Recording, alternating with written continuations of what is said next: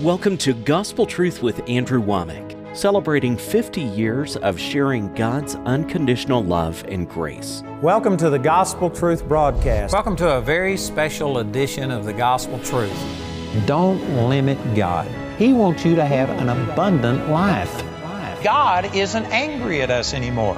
The war is over. And I know that there's many of you who love God, but I tell you there's a better way to pray.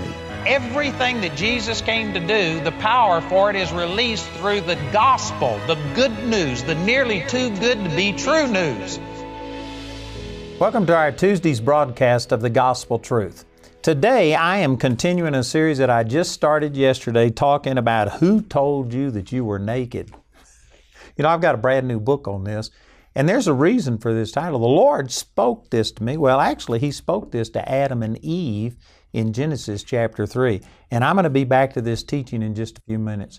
Let me just first of all say, for those of you who haven't heard me explain this, we aren't in our normal studio. We are moving from Colorado Springs up to our 493-acre Charis Bible College campus in Woodland Park, Colorado. We've already got a building over here that we're in the process of remodeling, and we had to tear down our set. We're rebuilding it in this new building, and it's not ready yet. So until it's done, we are now in our second building that we've built at the sanctuary in Woodland Park, Colorado.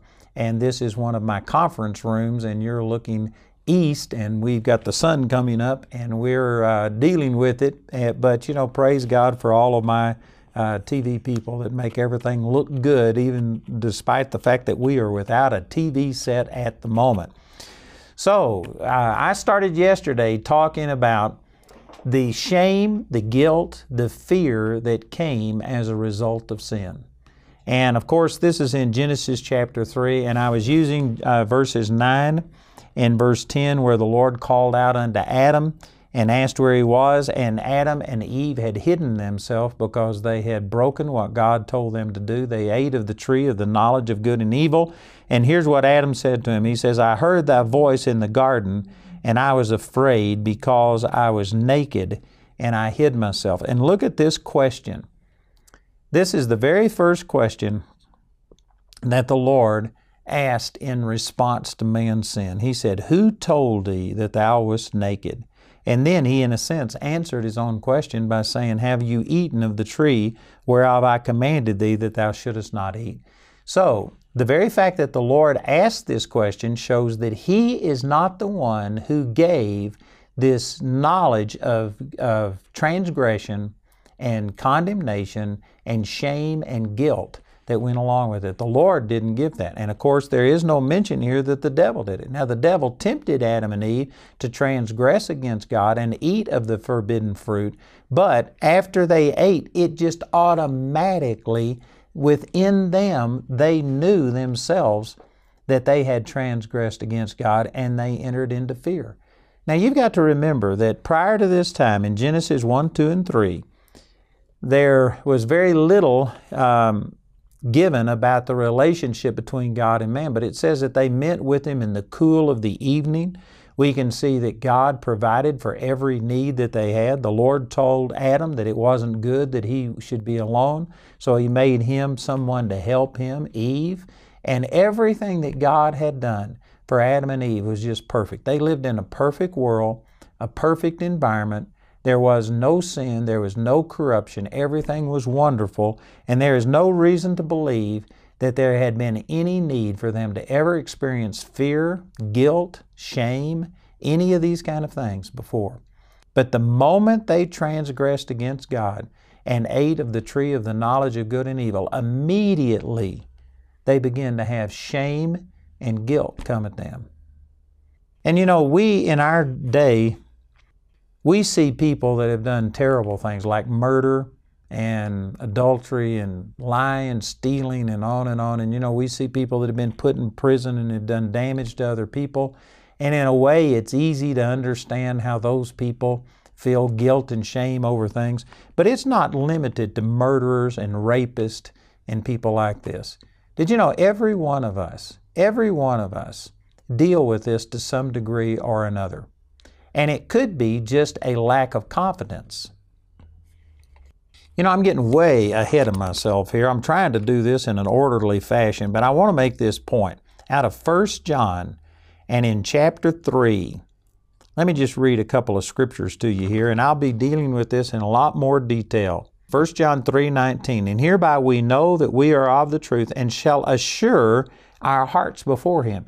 You know, the very wording of this is amazing. Most people think that if you were doing everything right and if everything in your life was right, you would just know it, that you would automatically have assurance, that you would have peace and all of these things. But this is saying that you have to assure your hearts before God. And then in verse 20, if our heart condemn us, God is greater than our heart and knoweth all things. This is saying that there are times that we feel condemned. And again, the word condemnation is a word that most of us don't use all of the time, but it just, like for instance, in the United States, we will say that we condemn a building. And what that means is it's no longer fit for use. And this is kind of a layman's definition of what the word condemn means, but that feeling that you aren't fit for use is a function of your conscience. It's a function of this knowledge of right and wrong.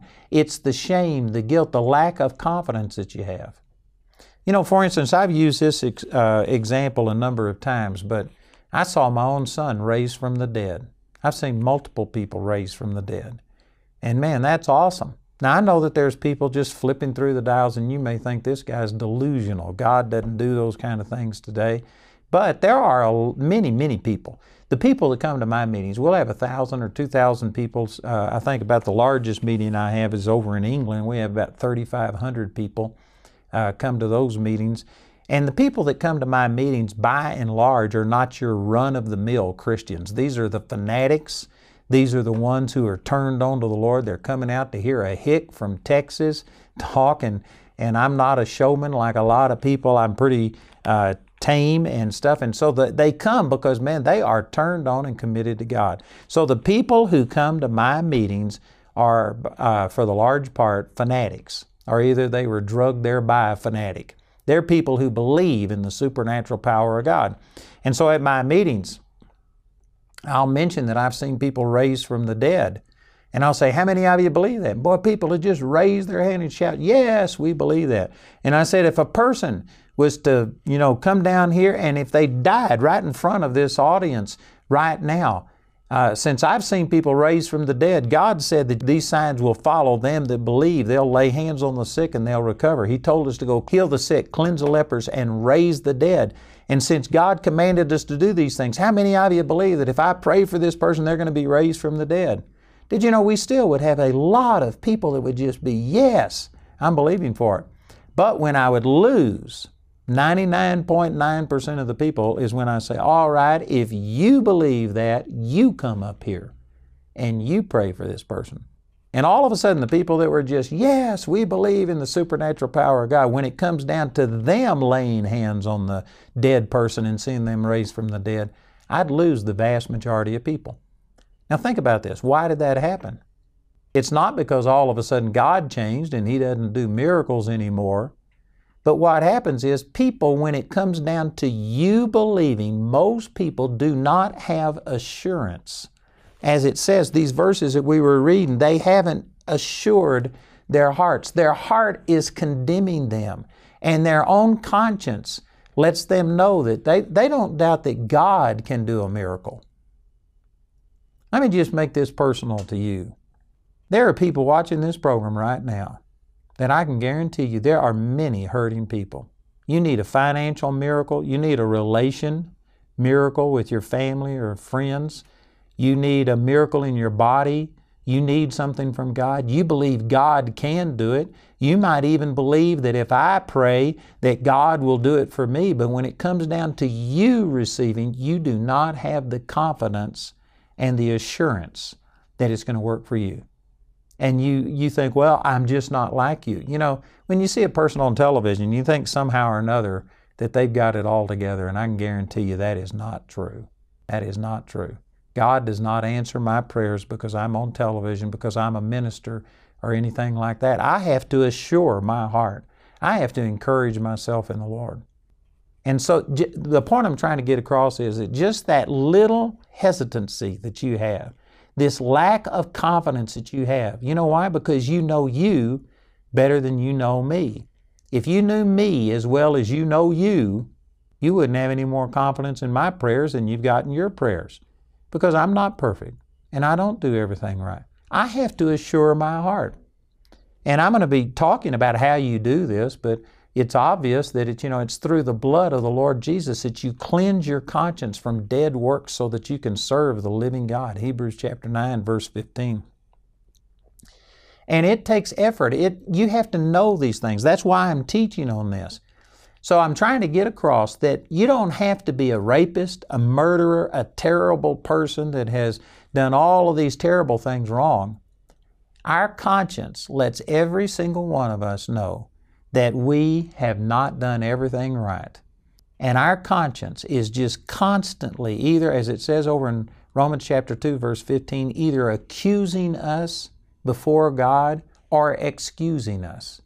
And sad to say, in this negative, fallen world that we live in, our conscience primarily is just constantly taking away this confidence that we should have in the Lord, that we can have, that the Lord has promised to us. Matter of fact, I'm going to be using Abraham as an example, and it said he was fully persuaded. It says that God, in order to make him have confidence, gave him a promise and then swore by himself and gave an oath trying to increase the confidence level that Abraham had. So you don't have to be a person who's out here just doing terrible things.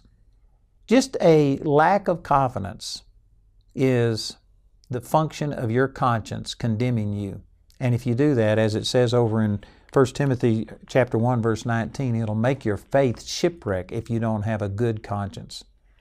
I have been walking with the Lord for over 50 years. I mean, seeking Him with my whole heart. I've been born again for over 60 years. And I've been seeking the Lord.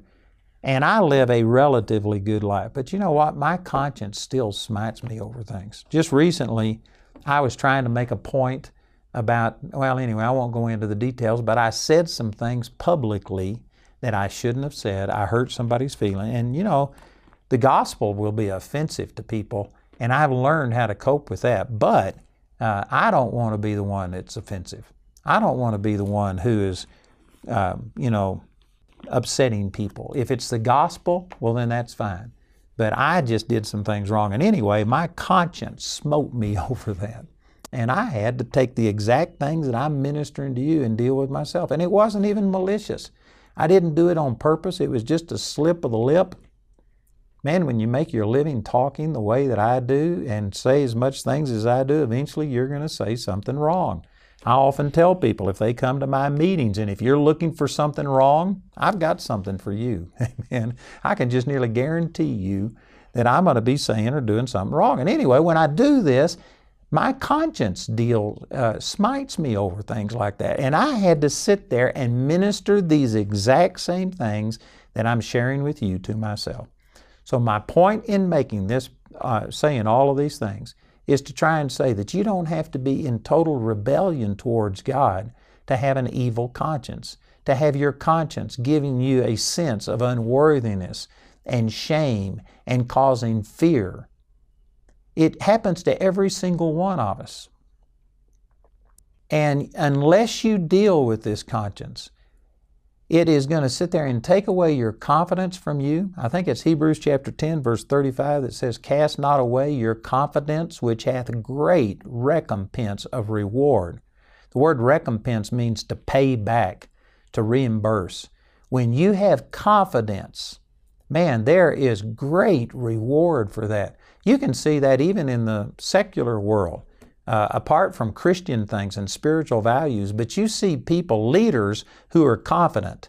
And I mean, they make mistakes all of the time. I could name names right now. I could name politicians that are in the news right now, and they are abusive and they're brash and they say things that hurt and they make mistakes all of the time. But that confidence, man, they just don't second guess themselves. They have a confidence level, and in the natural realm, people gravitate towards that. They want leaders that are confident and know that they are doing the right thing. And in the spiritual realm, as it says there in Hebrews chapter 10, you have great recompense of reward when you have confidence when your heart doesn't condemn you. And that's what it went on. I didn't read the rest of that verse, but in 1 John chapter 3, verse 21, it says, if our heart condemn us not, then have we confidence towards God. And the part of our heart that condemns us is the conscience. And these are the points that I was making yesterday and today, that when Adam and Eve ate of the tree of the knowledge of good and evil, that is descriptive of the function of the conscience. When they ate of that tree, they gained this intuitive knowledge of right and wrong that we call the conscience. And the conscience immediately made them ashamed. Did you know the Scripture says that it says in Genesis chapter 3, verse 6, that's where they ate of the tree of the knowledge of good and evil. And in verse 7 it says, the eyes of them both were opened, and they knew they were naked, and they sewed fig leaves together and made themselves aprons. Did you know that they were naked before they ate of this tree? Now I know I've got some very good friends that I love them, and man, I esteem them, and yet they constantly are saying, no, they were clothed with a robe of righteousness. And I believe that you can make those points for the purpose of allegory, and you can bring some comparisons and things like this out of it. But if you take Scripture and just read Scripture, the last verse of Genesis chapter 2 says, they were both naked, the man and his wife, and were not ashamed. There was no shame, and yet they were both naked. They weren't clothed. I mean, in a symbolic sense, you can say they were clothed, but Adam and Eve were both naked. Amen. That's what the Scripture says. They were naked before they ate of the tree. Nothing changed. They didn't lose some robe, some clothes, or something like that. The only thing that changed was their perception. And what happened was their conscience came alive, and it began to condemn them and bring shame on them. Prior to that, they were both naked, but there was no shame. Now, when the conscience came, the very same thing that existed before the conscience now brought shame and condemnation to them. You know, I'm an example of how your conscience can be overactive. I was raised in religion, and as I go through this series, I'm going to try and make these points. But the law actually strengthened the conscience. It strengthened the condemnation, the guilt, and the shame that sin brought into our lives. Now, somebody might say, well, why would God give something to do that? I'll explain this later, but there is a reason for that, because people need to know that they are a sinner. And we tend to make this mistake. I think it's in 1 Corinthians chapter 10, verse 12, somewhere around there. It says, but they comparing themselves among themselves and measuring themselves by themselves are not wise. And this is what people do. They lessen their conscience by saying, well, everybody else is doing this and everybody else seems to be getting by with it. We have people on our magazine covers today who are, perverts according to what the Scripture says. Nothing in their life. They aren't married. They're having children out of wedlock. They're advocating values that are completely contrary to the Word of God. And yet, because those people prosper and they're rich and they're famous and everybody's just oohing and aahing over them, people think, well, it must not be so bad. Look what they're doing and look how they're succeeding. So to deal with that, God gave the law, and it brought the conscience alive, and it brought condemnation to people, and there is a benefit to that so that they will quit comparing themselves among themselves, and they'll recognize that we aren't going to be judged according to what somebody else does. We're going to be judged according to God's perfect standard. But one of the bad things that happens, this is like my wife and I, we watch very little television. I try not to watch much of it because there's just so much junk on.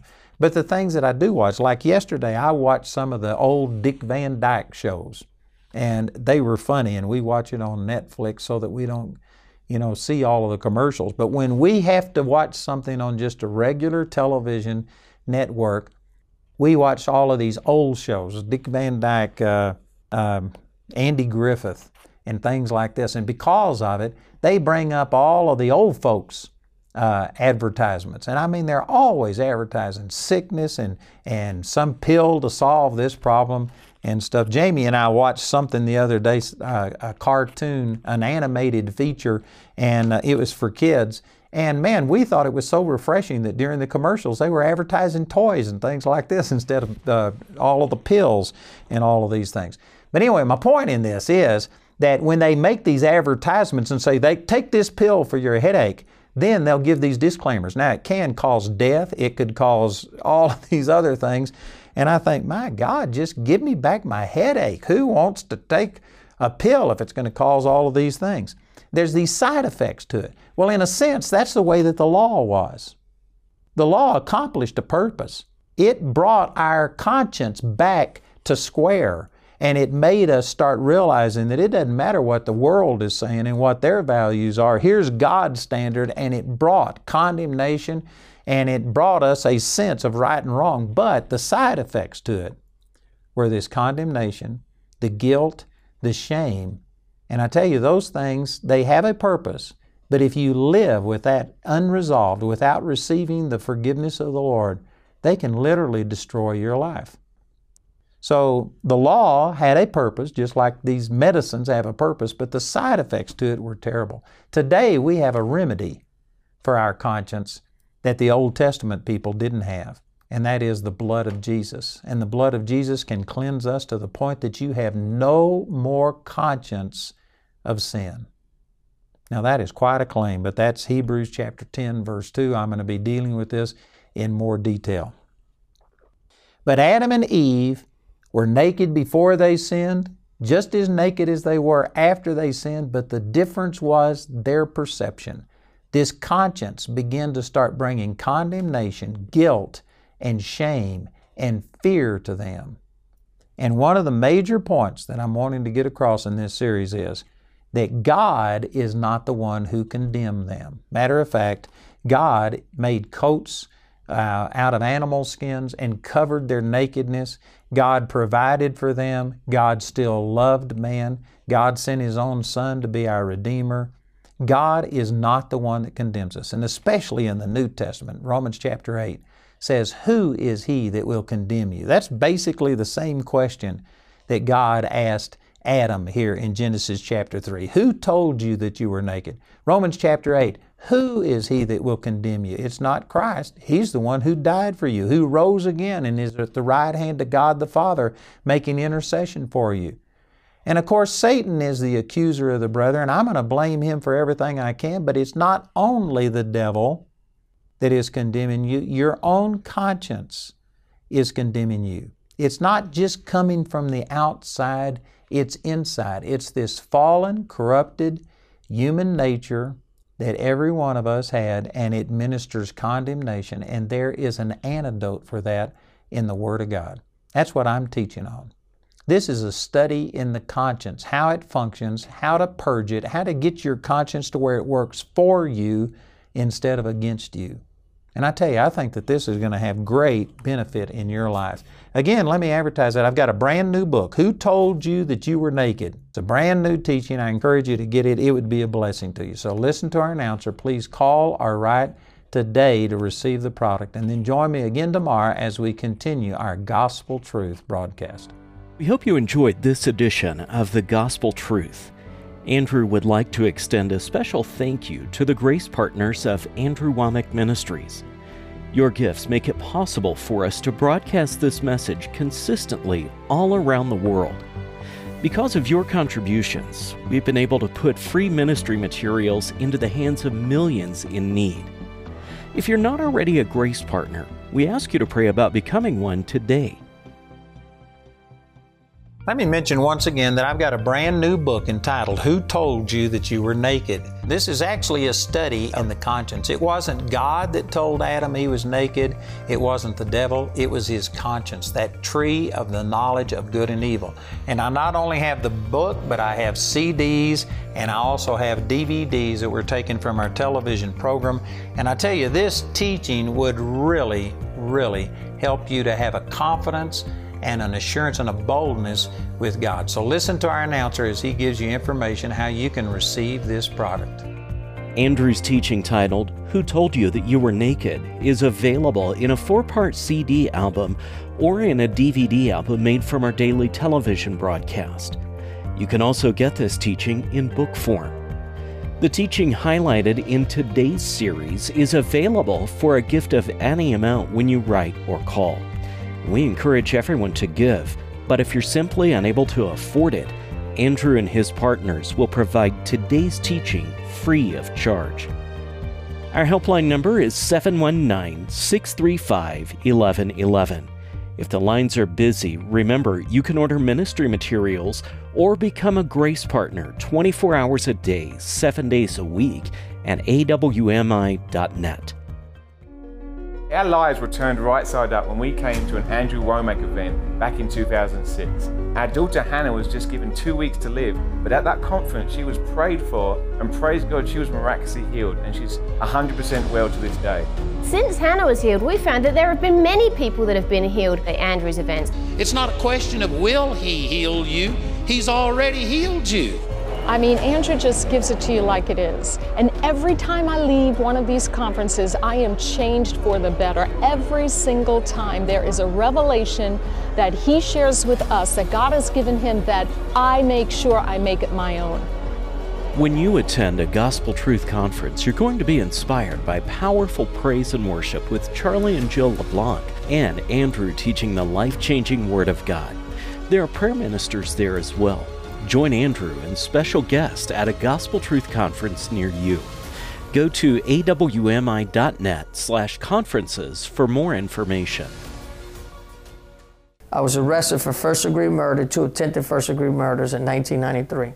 They ran my time concurrent, which means put the time together. So I did 7 years and 3 months in prison. While I was in prison, I had a brother in the Lord introduce me to Andrew Wommack, to one of his cassette tapes. So I got excited about that and started studying, and it brought a lot of balance to the things I heard. And I was just so excited that I could get these tapes for free. This is my treasure from other partners, from when I first got introduced to Andrew Wommack, and then all the video of the months I was getting once I got out of prison. I just continued to get them, and this time I wasn't getting them for free. I was paying for them because I had a job. I was out of prison, thank God. As soon as I got out, I started doing prison ministry, going back into the prisons. I just want to thank really everyone that gave to the ministry, all the partners, which now I am a partner, to get the teachings to me to bring balance in my life. I started my own business. I went from 5 people to 60 people. I realized I can't run a business by myself. I need people I could count on. Same thing with the ministry. Andrew Wommack doesn't do it by himself. He needs the people that are involved, the partners that are involved, to be able to do what he does at such large scale. Partners, I want to say thank you for helping me to reach out and touch Gerardo. He could not have gotten these tapes if it hadn't been for our partners. If you aren't a partner, I'd like to encourage you to become one today.